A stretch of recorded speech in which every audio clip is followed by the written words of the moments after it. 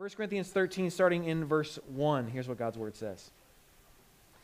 If I speak in the tongues of men and of angels, but have not love, I am a noisy gong or a clanging cymbal. And if I have prophetic powers and understand all mysteries and all knowledge, and if I have all faith so as to remove mountains, but have not love, I am nothing. If I give away all I have, and if I deliver up my body to be burned, but have not love, I gain nothing. Love is patient and kind. Love does not envy or boast. It is not arrogant or rude. It does not insist on its own way. It is not irritable or resentful. It does not rejoice at wrongdoing, but rejoices with the truth. Love bears all things, believes all things, hopes all things, endures all things. This is the word of the Lord. Let's pray together and ask Him to teach us this morning from His word. Father God, thank you that you are not a distant God. That this morning, right now, as we gather, you are with us. Father, we thank you that you have sent Jesus to rescue us from our sins, to walk in our shoes and in our skin, to feel the anxieties and the pressures and the burdens of this life, and to ultimately bear the burden of the weight of our sin on the cross.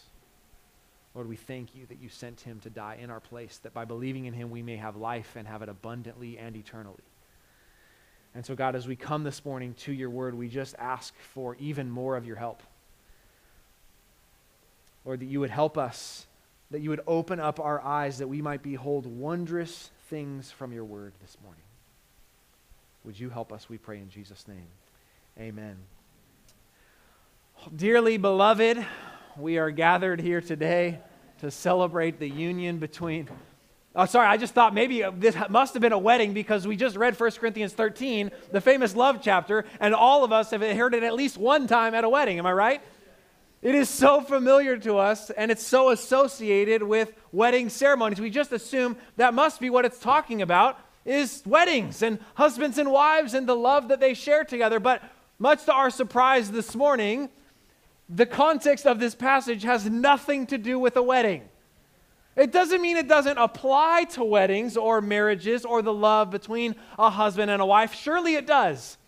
But the context of 1 Corinthians 13 is not marriage. It's actually the church. Most of us do not have that association with this passage. To take it even further, it's not just about the church, it's about spiritual gifts among the church and how we use them. I'd venture to guess that almost none of us have that main association. But when you're reading through the book of 1 Corinthians, you find the love chapter, 1 Corinthians 13, sandwiched between the two largest discussions of spiritual gifts in the Bible. And Paul is not just all of a sudden randomly changing the subject. To say, well, I know I'm talking about spiritual gifts, but let me pause for a second because I've been meaning to talk to you about love in marriage. No, he knows what he's doing. He's not going down a rabbit trail. He's not changing the subject. He's framing the subject for us. You see, the Corinthian church had a problem. They had drawn all kinds of conclusions about spiritual giftings. And when we say spiritual giftings, what we're talking about biblically is this idea that when someone becomes a Christian, they put their faith in Jesus Christ, that Jesus forgives you of your sins and then gives you his presence to dwell with you forever. The Bible calls that person the Holy Spirit. And the Holy Spirit, when he comes into your life, does not come empty-handed. He brings with himself gifts. We call them spiritual gifts, and the purpose of them is not just only for you, though they will benefit you. It is to build up the body of Christ, to build up the church. But the Corinthians had drawn all kinds of wrong conclusions about these spiritual gifts. Some of them were using these gifts to compete with one another, to say, well, I have these, and you only have those. And they were using the gifts to elevate themselves above one another, to say, well, these gifts are more valuable than those gifts, so the people that have these gifts are more spiritual. And the people that have these gifts are less spiritual. Or maybe they've gone even further to say the people that have these gifts are more loved by God. They're more mature in their faith. They're more valuable to the body. And it's created a massive problem. I'm sure that there were some even among them that wanted to shut down the whole operation of all of these gifts and just say, get them out of here. It's causing nothing but chaos.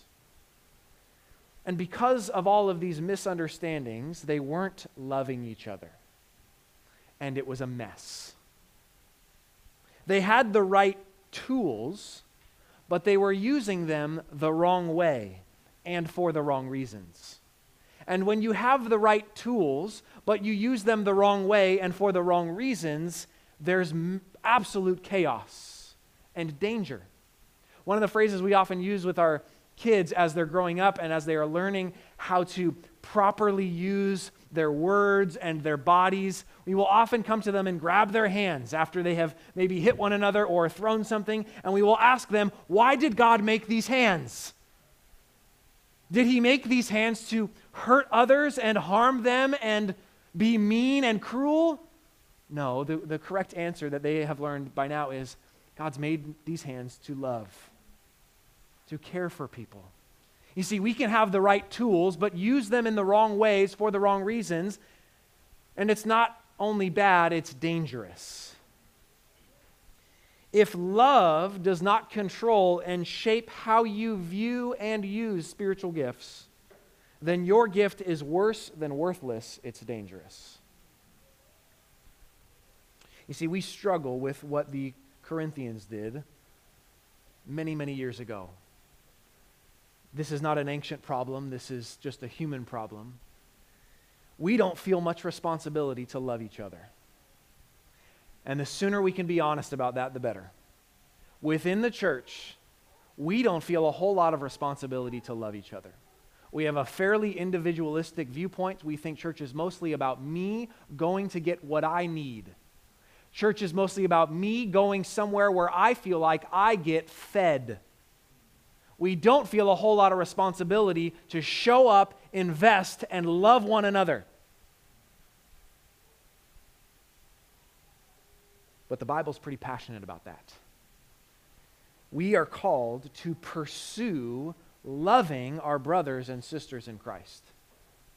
Paul is writing specifically to a local church to tell them, you are called by God to pursue love. And when we say pursue love, I'm not just telling you to love your spouse.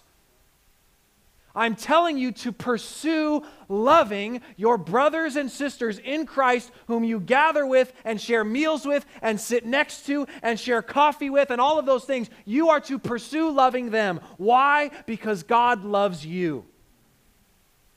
Maybe the most simple biblical idea ever. God loves you, but it has massive implications.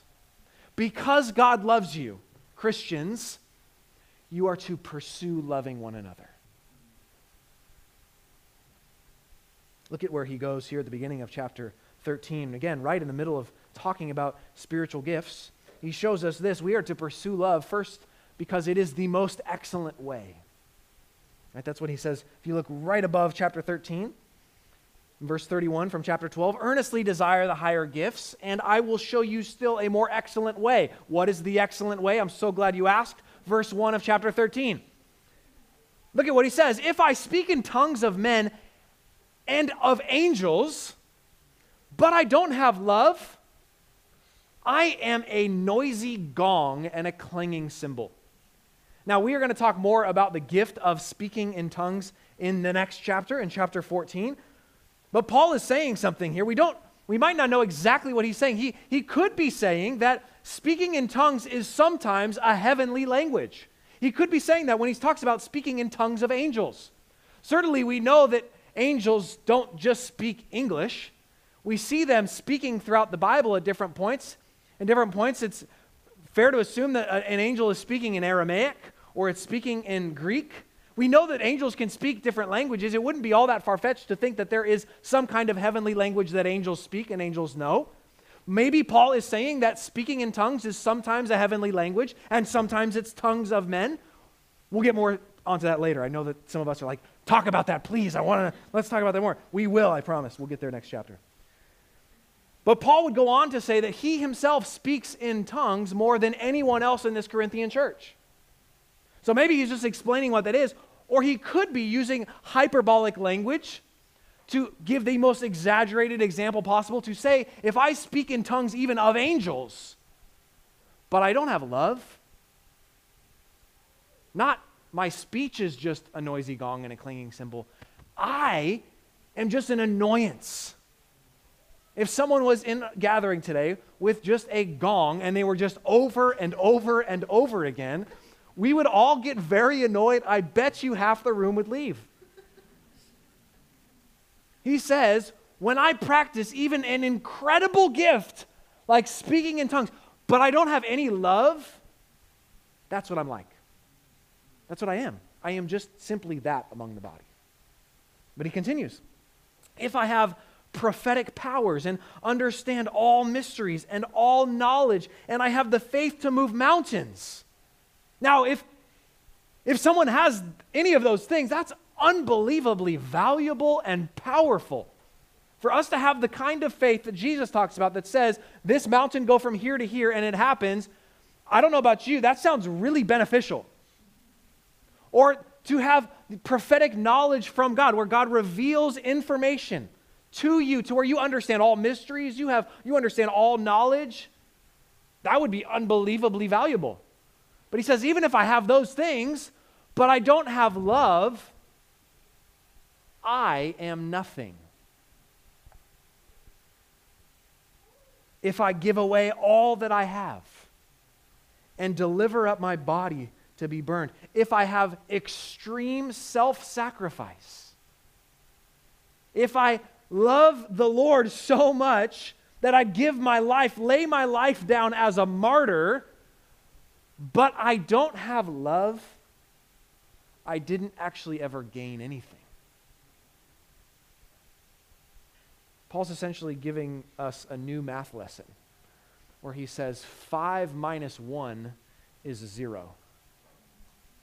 Even if I had all 5 of these unbelievably miraculous and powerful manifestations of the Spirit of God, but I don't have love, the sum total is 0. I have nothing. 5 minus 1 is 0. You're welcome. New math for us this morning. Paul wants to talk about love in the midst of this conversation about spiritual gifts. But we have to know this. He's not turning the page to love to say, well, love is the most important spiritual gift. Love actually is not a spiritual gift. Love is a fruit of the Spirit. It is not a gift of the Spirit. He's not turning to love to say, this is the most valuable gift. And he's not turning to love to depreciate all the other gifts that he's already talked about and is going to talk about. He's not trying to depreciate any of those things. What he's trying to say is love is the way of life for the Christian. Love is the most excellent way. Love is the road that we walk together as we pursue and exercise spiritual gifts. He's framing the gifts in their proper context. I remember the first time I bought a really nice photograph for my office. This is when I had an office. Now I don't have an office. My office is my garage. This photo is up in my garage now. Doesn't quite go with the decor of a garage, but it's up. But I remember buying an expensive photograph. I loved it. It was beautiful. It was this picture of Yosemite. It's a picture of Half Dome, and it's just gorgeous. It just reminds me of adventure and the Lord's creation and His beauty and all these things, and I love it. But when I had the frame, I had the picture, I had to get a frame. Because to just have a picture that's, large and rolled up is kind of pointless. I needed to get a frame, and let me tell you, I didn't realize the world of picture frames that exists. This is an entire universe, okay? There are picture frames you can buy on Amazon, and then there are stores you can go to buy picture frames. So I went to one of those stores, and I was shocked by the sticker price of frames. But I picked out a nice frame that would go well with my photo and complement it, and I got it framed, and I took it home, and I put it up on the wall, and then even though I had a frame, I realized it wasn't even framed properly. There was like waves in the photo, and I'm like, this isn't good. Like, this is not done properly. So I take it back to the store and they redo it for me. And finally now I have a proper frame and I have the picture properly framed. And now I get to enjoy the intention of the photo. What Paul is doing here for us with spiritual gifts is to give us the proper framework to view them and use them. Love is to be the packaging around all of it. And in fact, I think we can say this. The abuse of spiritual gifts, whether it is chaos of using all of the gifts with no guardrails and no order and no unity, or it's utterly neglecting a bunch of the gifts and just saying, get them out of here, we don't need them.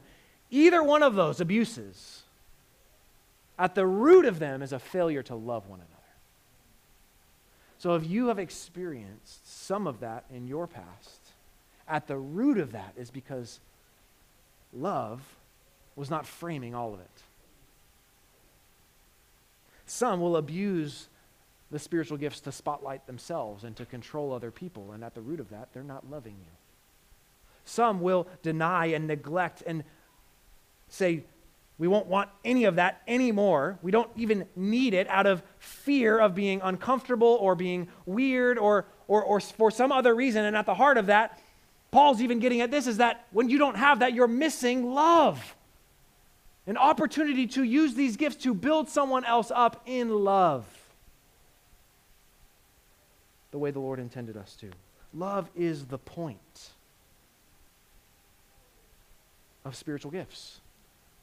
The point of spiritual gifts is not to prove your superiority or your spirituality, but it is for you to love God's people. It doesn't matter how many gifts of the Spirit that you think that you have if there's no fruit of the Spirit. Paul's saying, if I have all of these impressive gifts, but I don't have love, I'm nothing. It doesn't matter how gifted you think that you are. If you don't have the fruit of the Spirit, it doesn't matter. The fruit of the Spirit is, what's the first one? Love. The fruit of the Spirit is love, joy, peace, patience, kindness, goodness, faithfulness, gentleness, and self-control. But the first one, he says, is love. Now, those things are not against one another, gifts of the Spirit and fruit of the Spirit, but they've never been meant to be separated. So the question is, do we actually love each other? Well, let's find out what love looks like, shall we? First he says, pursue love because it's the most excellent way. And then these next few verses, he shows us what love looks like, and I think he's essentially showing us this. Love is the embodiment of God. Pursue love because first it's the most excellent way, but second because love is the embodiment of God. Look at where he goes. Those next several verses, the ones that we maybe have heard several times in our life, whether we're a Christian or not. He lists about 15 different demonstrations of love. Paul does not just give a definition of love, he gives us a demonstration of what it looks like. But as humans, we think that we know what love is. Right? So all of us, maybe at some point in our lives when we were in our early youth days, we would say, oh, I am in love with so-and-so from my third grade class. And someone who loved you told you, you don't know what love is. And you didn't. And guess what? We still don't really know what it is, even as adults. We like to think that as humans, we intrinsically know what love is. We like to think that we have this, rock-solid antenna that can rightfully discern anything that we see and say, that's love and that's not love, and we're never wrong. That's what we think. We think that we have that capability internally. We need no help from the outside. We just have this internal compass that knows this is loving and this is not loving. But friends, if you are a Christian this morning, you cannot have that worldview. That is inaccurate and it's false and it's unbiblical. You don't know what love is. I don't know what love is. We actually need to be shown what it is. And thank the Lord that he has shown us. In 1 John, the disciple who really understood love, he was probably the best friend of Jesus. 1 John chapter 4 says this, Beloved, Gosh, we could talk about that word for a long time. Beloved, those of you that are loved by God, let us love one another. For love is from God, and whoever loves has been born of God and knows God. Anyone who does not love does not know God, because why? God is love. Quick pause. If God is love, He's the one who has the authority to tell us what love is. When it says God is love, we don't get to import our understanding and definition of love to say God is whatever I think love is. If God is love, He has the authority to tell us what it is. And He has. In this, the love of God was made manifest among us, that God sent His only Son into the world so that we might live through Him. In this is love, not that we have loved God, but that He loved us and sent His Son to be the propitiation for our sins. We need to be shown what love is. And so these 15 or so demonstrations of love that Paul lists are simply the embodiment of who God is. Let's look at them. He says love is patient. Right? When we say patient, sometimes we just think that all that is just waiting. Like you just wait around and don't do anything. You're just patient. Well, no, not exactly. When he says love is patient, he probably means this, is that when you have love, you endure injuries without retaliating.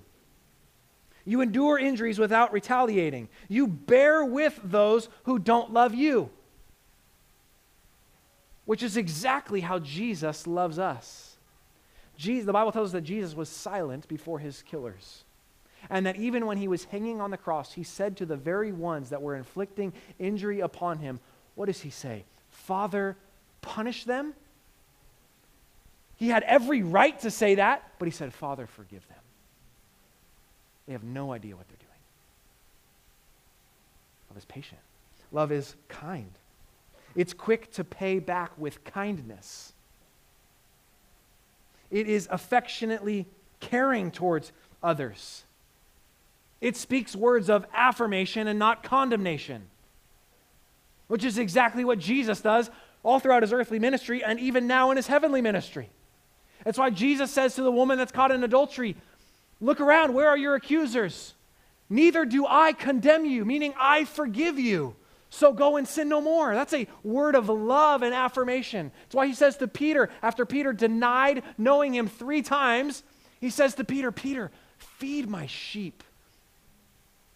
Those are words of affirmation when He could have come down and said, Peter, I can't believe what you did. And even now for those that are in Christ, Romans 8 tells us this, there is therefore now no condemnation for those who are in Christ Jesus. Because love is kind.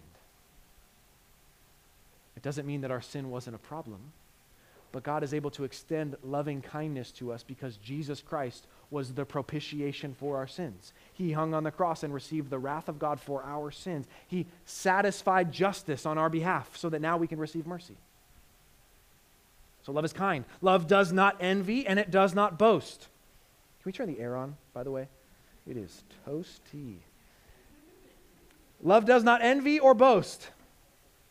Right? If envy is coveting what someone else has, and if we frame this in the context of spiritual gifts, it starts to make a lot of sense. Some of us might envy the gifts that other people have, and some of us might boast of the gifts that we have and others don't. Love doesn't do that. Love is not arrogant or rude. It does not insist on its own way. You see, when we love someone, we are prepared to give up even the things that we have the right to hold on to. We can be so obsessed with, well, I deserve this. This is mine. This is my right. But love does not insist on its own way, even when you have the right to hold on to something. For is that not exactly how Christ has loved us? Romans chapter 15 says this of Jesus. It tells us, let each of us please his neighbor for his good to build him up. Why? For Christ did not please himself, But as it is written, the reproaches of those who reproached you fell on me.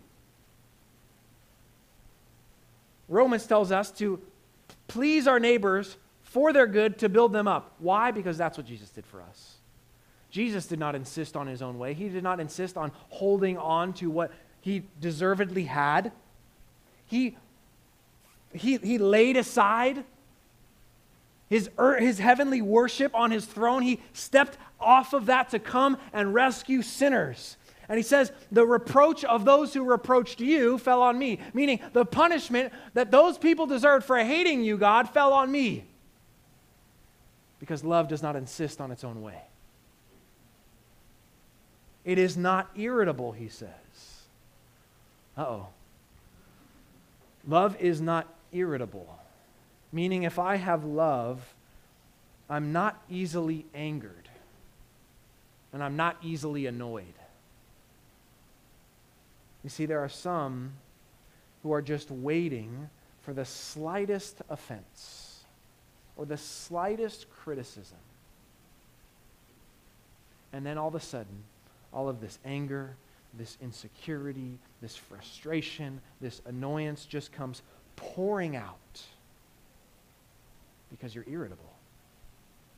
Love is not irritable.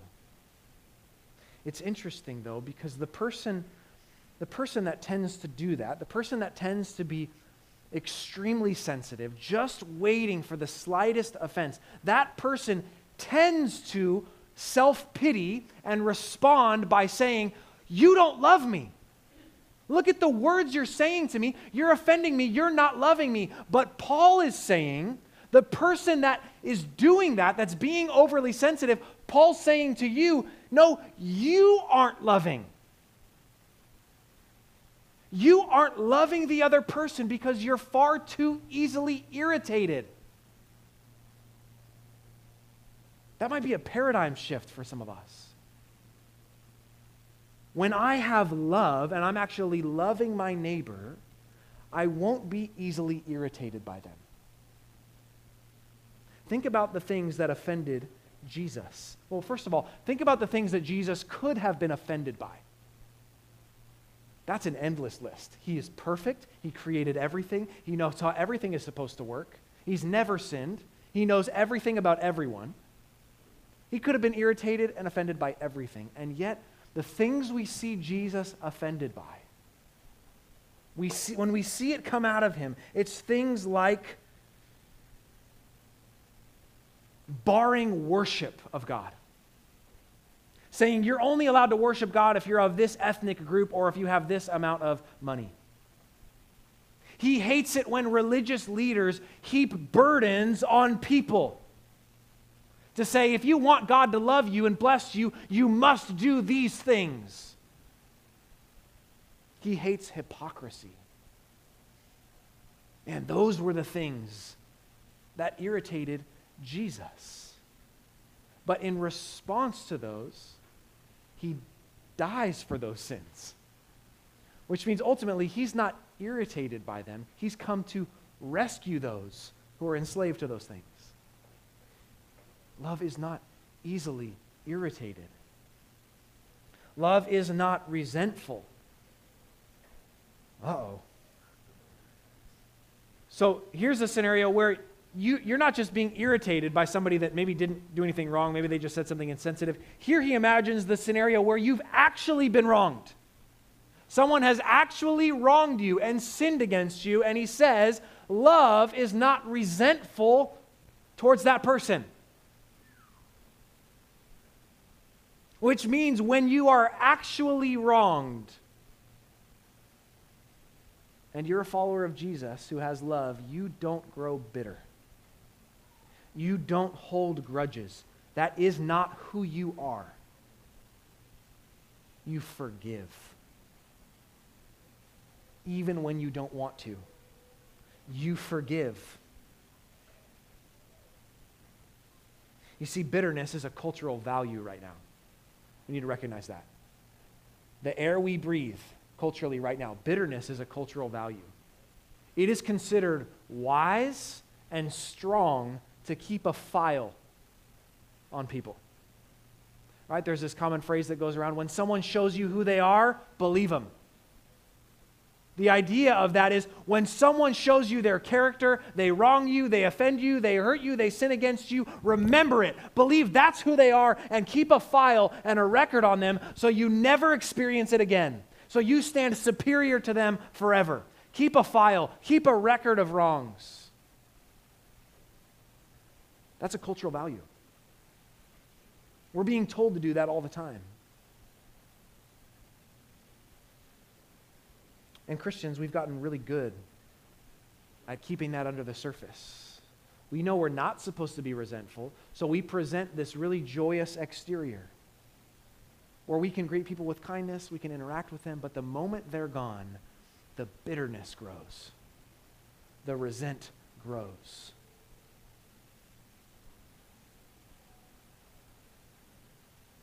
That's not who we are. We don't have a God who keeps a record of our wrongs. We're told in the book of Colossians that Jesus took our record of sins and nailed it to the cross and said it is finished, meaning it's paid in full. It's been covered. There is no record anymore. For those who believe in Jesus, by faith, you have been forgiven of all of your sins and gifted Christ's righteousness. Which means if someone were to come to Jesus and say, what's the file look like for so-and-so that's a believer? And he pulled it out, it would be glorious. It wouldn't be this list of wrongs and ways that we've sinned against God and he's just holding it against us, waiting for the day to pour out his wrath on us. No, there is now no condemnation for those who are in Christ Jesus. If you believe in Jesus, your record of wrongs has been covered by the blood of Jesus. You now have the righteousness of Christ. Therefore, how could we ever keep a record of wrongs against anyone? How could we? Is that how we want the Lord to treat us? No. Love is not resentful. Love is forgiving. Because it recognizes we've been forgiven much. Love does not rejoice at wrongdoing. That's an interesting phrase. Love does not rejoice at wrongdoing. Sometimes we can enjoy endless discussions and grumblings about what is wrong with the world.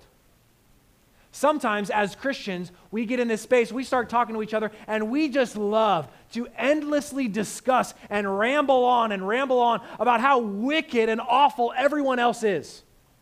And sometimes it's not just non-Christians, it's our own brothers and sisters in Christ. Sometimes we love to do it about our churches. And we love to get together with the people that we know agree with us and grumble and complain about all of the ways that this church and that church and my church and your church are failing at all the things they should be doing. And you tell yourself, well, I'm not rejoicing at their wrongdoing. I'm just really passionate about people obeying the Lord. I just have to keep calling them out for their sin. But in reality, you enjoy their wrongdoing because it gives you something to feel superior about. In reality, you enjoy being able to constantly critique others because it makes you feel better about yourself. Paul says love doesn't do that. Love doesn't rejoice at wrongdoings. No, what does it do? Love rejoices with the truth. Which means at the slightest report of good, love is quick to celebrate, quick to bless, quick to love.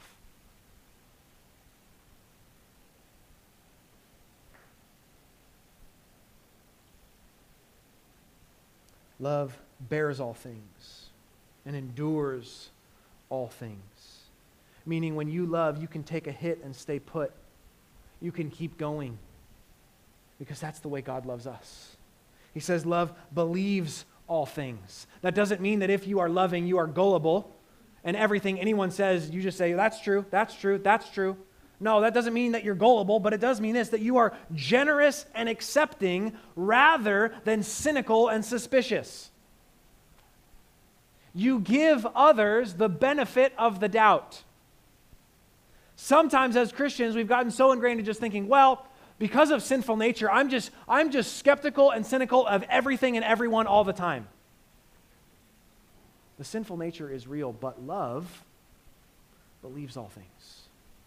It means when we love one another, and they do something that maybe is confusing to us, we tend to be generous and accepting and giving them the benefit of the doubt rather than just assuming and being cynical and suspicious. And love hopes all things. Heard this definition of hope that I love, this idea of courageously waiting. Love courageously waits, looking and hoping for the best. In the way that you would maybe look over a horizon, waiting for a loved one to come over the horizon, waiting for them to be here and arrive. Maybe you've waited at an airport and you've watched people kind of make that roundabout around the corner at LAX and you're waiting for them to see them and you just can't wait to rejoice. Love does that with one another in our lives. We are hoping for the best in one another. Courageously waiting, anticipating. This is what love is. Now let me be crystal clear. The only one who loves like this is Jesus. The only one. The only one. We're told in Romans chapter 5. God shows his love for us in that while we were sinners, Christ died for us. While we were hating God, wronging God, opposing God, cursing God, ignoring God, when we were in that place, he came and loved us. He came and traded places with us. Not simply to say, that stuff doesn't matter. Love just overlooks all those things. No. He came to die for your rebellion against him. To pay what was owed for your rebellion against him. That's love. That's love. It's meant to absolutely rock us. To realize, I didn't deserve any of that.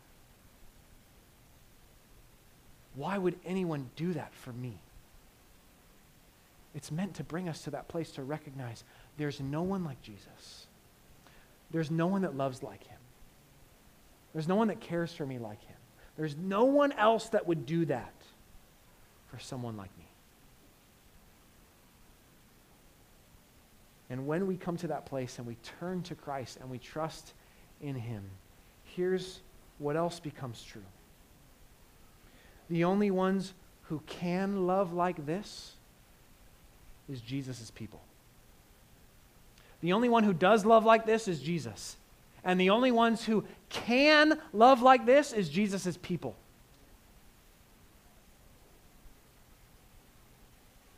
1 John again, chapter 4, verse 19. We love because he first loved us.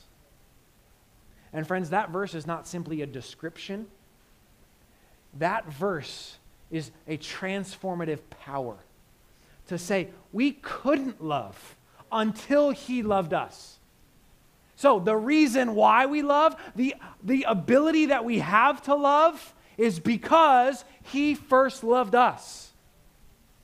We not only needed to be intellectually shown what love is, we needed to actually be loved by God. We needed to be transformed by him so that now we could love like him. So when we look at this embodiment of God, what this picture of love actually looks like, we have to ask, well, how do we elicit this kind of love? How does this come out of us? How do we actually get there? How can I love someone like this? And most of our approaches to loving each other tend to either be this. One, I just need to try really hard to love you. Gosh, you're irritable sometimes, but I just got to bear down and do it because God says. Or some of us embody much of what like someone young and in love, right? Of like, wow, when someone's falling in love, what are they essentially saying? That person is so amazing that they are just drawing love out of me. They are so lovable, I can't help but love them. And ultimately, this person is dependent on that person being lovely in order for them to love. And so what happens to this person is they get exhausted. They're extremely self-reliant, and they don't actually love. They're just trying hard. And this person eventually gets exhausted too, because that person eventually is no longer lovely. Because they start doing things that are offensive, or they're not as beautiful as they used to be, or I don't enjoy them as much as I used to. They are not as lovely as they once were, and so therefore I've lost all my power to love them. We need a different source of power to love one another. Let us look to the way that the Lord loves. Here's how the Lord loves us. God loves what is unlovely. Every Christian who is loved by God, it is not because God looked at you and said, wow, what an incredibly lovely human. So full of goodness and kindness and perfection, I cannot help myself. No, all of us are unlovely. All of us are haters of God, enemies of God. God loves what is unlovely, which means God's love is entirely self-originating. It needs no outside help. It just comes from him. It's just who he is. It's entirely self-originating. This is how we as Christians learn to love each other. Our love for one another is not entirely self-originating, but when you turn in faith to Christ, God so transforms our hearts that love now comes from it. Because the Spirit of God, the very presence of God, is with you in your inner being. And his love is entirely self-originating, and he lives in you. So now, because we've been so transformed inwardly, we don't need an outside source to grab onto and say, help me love you. We have God himself within us producing the fruit of the Spirit in our lives. We now have a love that is originating from God, and he's in us. And the more you follow Christ, the more you learn to love like that. Not because they're lovely, not because you have such a strong will, but because God loves you and he's in you. Which means if I'm ever lacking, if I'm ever struggling, it's because I need to remember who he is, how he loves me, and that he's in me. There's somebody here that's hard for you to love. There's somebody here you're tempted to be bitter towards or judgmental towards. There's somebody here that irritates you. And if there's not, just wait a few minutes. No, but frankly, if there's not, it's probably because you're not in close relationship with people. There's somebody here that bothers you. There's somebody here that irritates you. There's somebody here that's wronged you, that you're tempted to be bitter towards. If you feel wounded and weak and trampled, Jesus knows. Jesus knows what that feels like. Jesus knows what it's like to be absolutely wronged since the beginning of human history. Every single day by billions and billions of people. And yet he went to the cross to rescue you from your sins. Jesus knows. He can help.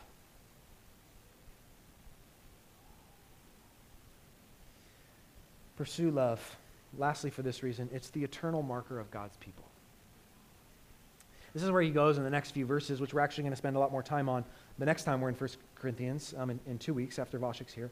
But he starts talking about all these spiritual gifts and essentially saying, they're all going to pass away.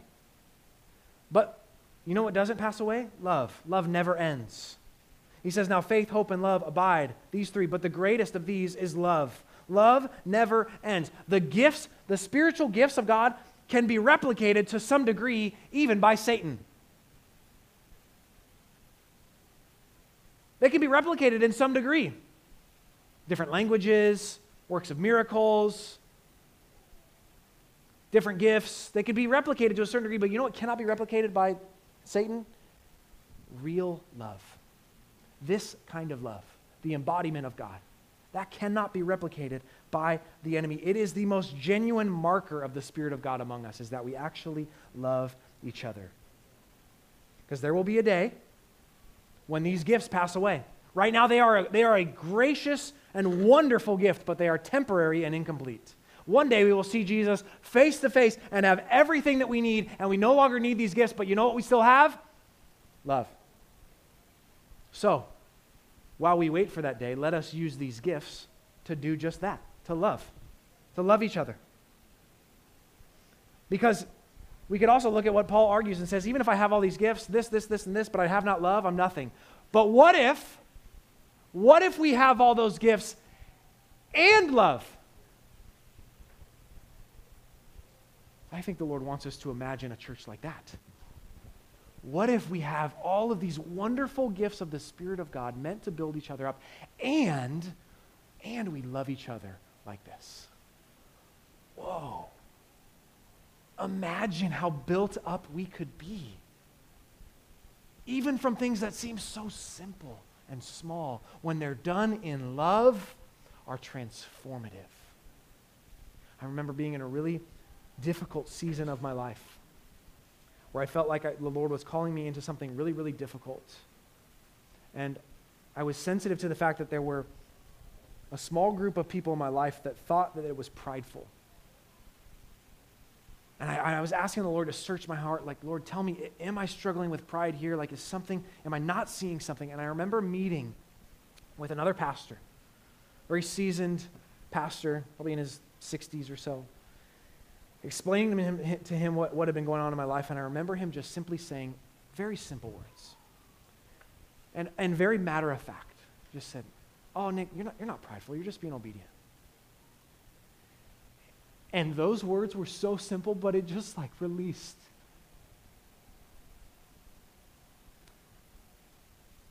Those words just like brought my walls down. And I felt like the Lord was just affirming me through just a simple encouragement. Like from someone that I don't even know super well, but like is listening to this story and just encourages me with something. And I was so built up by that. Friends, that's what we get to do to one another in our church, using our gifts in love to build one another up.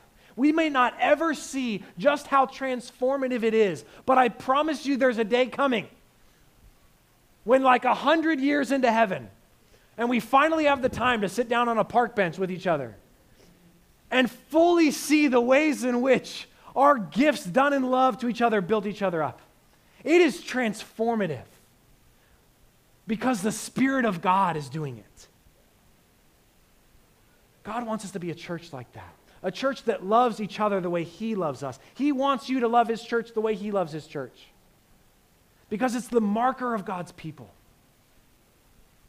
You remember the story of Jesus at the Last Supper before He goes to the cross. And He enters into a dinner with His disciples. And He shows up, and no one wants to wash feet, right? This awkward moment, everyone looking around, who's going to wash each other's feet? It's not me, I'm better than you. It should probably be you.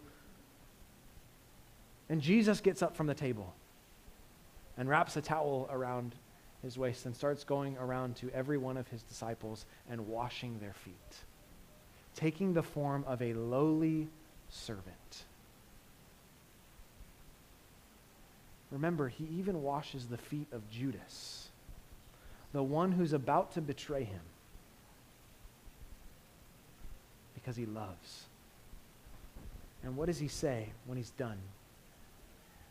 A new commandment I give to you, that you love one another. Just as I have loved you, you also are to love one another. By this, all people will know that you are my disciples, if you have love for one another.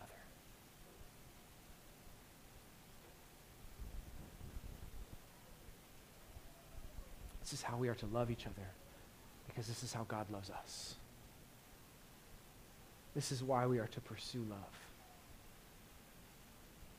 John got it, the disciple John. He was in that room.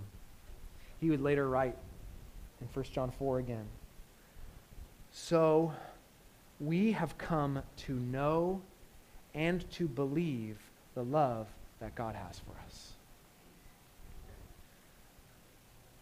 We have come to know and believe the love that God has for us.